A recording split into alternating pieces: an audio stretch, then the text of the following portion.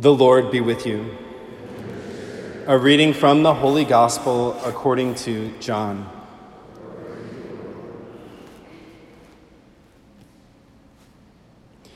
Jesus said to his disciples, "As the Father loves me, so I also love you. Remain in my love. If you keep my commandments, you will remain in my love, just as I have kept my Father's commandments and remain in his love. I have told you this so that my joy might be in you and your joy might be complete. This is my commandment: love one another as I love you." The Gospel of the Lord. Praise to you, Lord Jesus Christ.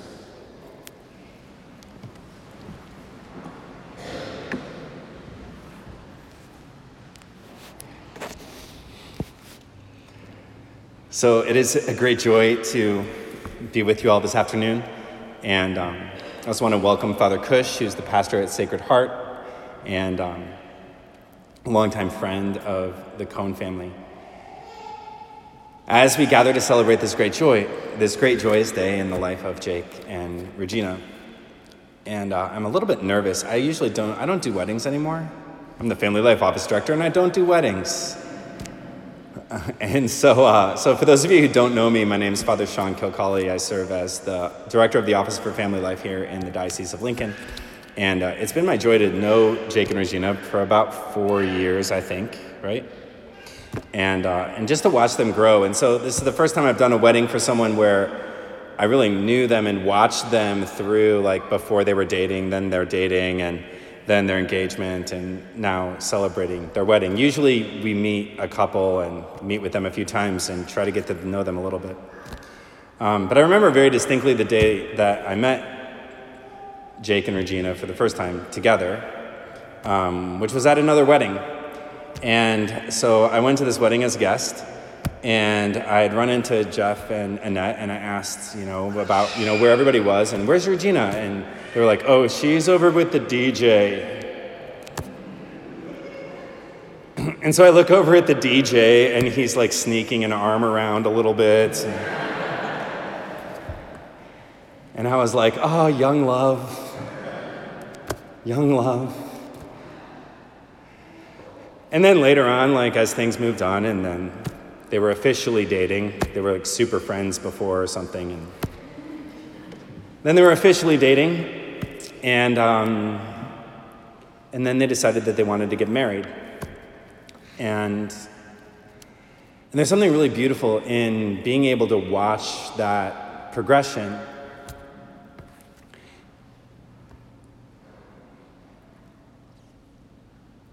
And they're also the youngest couple that I've ever married. But I think there's also something beautiful in that. Because, what I do know about them, individually and their personalities, is that they tend to know what they want. And when they know what they want, they just go and do it.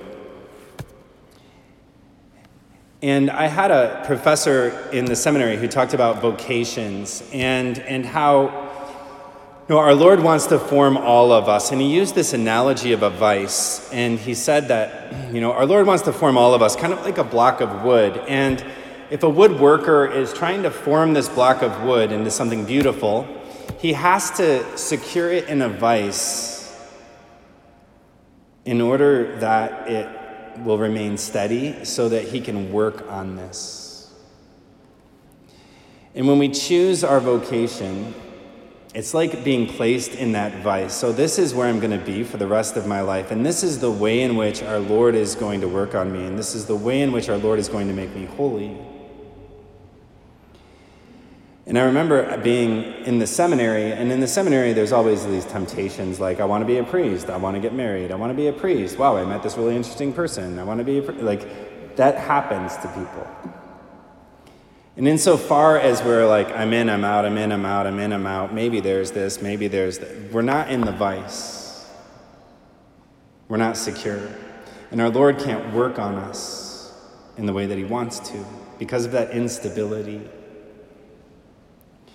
And there are lots of faithful people I know, and in their college years, they're sort of like discerning God's will. And they're always discerning God's will. And they meet somebody really interesting, but then they have to discern God's will. And then they go to coffee and they see somebody else interesting. They're like, maybe that's God's will. And someday they'll be in a retirement home and they'll be like, I'm discerning my vocation. And we can stay in this constant state of discernment, and our Lord doesn't get to work on our lives. And today, as you make these promises to one another, you place yourself into that vice, into that this is the way that our Lord is going to work on your life for the rest of your life. And there's a kind of wonder in that. Like, this is the way that our Lord is going to make you holy for the rest of your life. In the way that you'll learn to love for the rest of your life. And our Lord says, as the Father loves me, so I also love you. And our Lord reveals to us this order of love, that first the Father loved Jesus, and then he loved us. And then he says, just as I have kept my Father's commandments and remain in his love, you must keep my commandments and remain in my love. And he makes this promise, I have told you this so that my joy might be in you and your joy might be complete. And our joy comes from the presence of Christ in our hearts and that first movement of our Lord entering into our lives. And the sacrament of matrimony is based on the sacrament of baptism. So the requirement for a marriage to be a sacrament is that both people are baptized, that they're both in relationship with Jesus, that they know what it is to receive his love. They know what it is to remain in his love.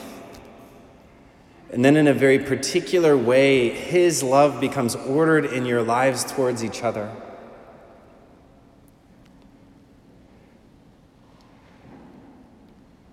And so the foundation for the grace of the sacrament of marriage is the grace of the sacrament of baptism as it's alive in your hearts and it lives in your hearts.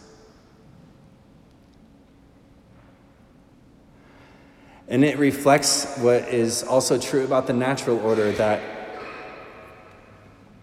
the witness of love that you've had in your families is a foundation for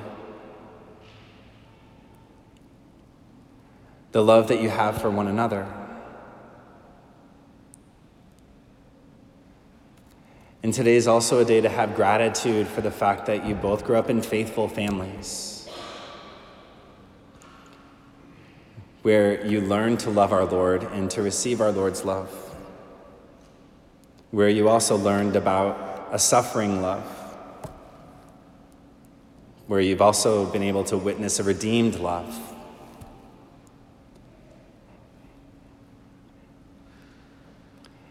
And it's that redeemed love that our Lord continually calls us to.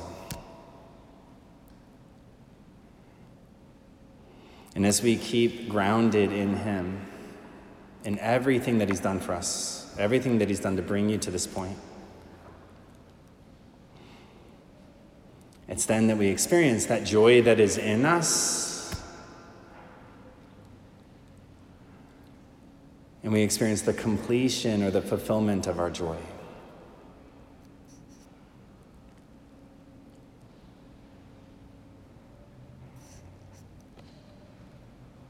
And so as you come forward and you exchange vows, and you say those words, I do, those are these most powerful words. When somebody is baptized and they come into a relationship with Jesus for the first time, they're asked a bunch of questions and they say, I do. Do you reject Satan? I do. And all his works? I do. And all his empty promises? I do. Do you believe in God, the Father Almighty? I do. Do you believe in Jesus Christ, his only Son, our Lord? I do. Do you believe in the Holy Spirit, the Holy Catholic Church, the communion of saints? I do. And those promises then become the guiding principle of our lives. And so as you enter into the sacrament of matrimony, you'll be asked these questions. Do you promise to be true to each other? In good times and in bad, in sickness and in health, till death do you part? I do.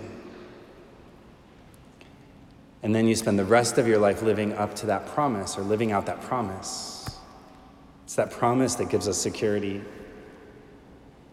In this particular sacrament, it's that promise that forms the bond that makes the sacrament present.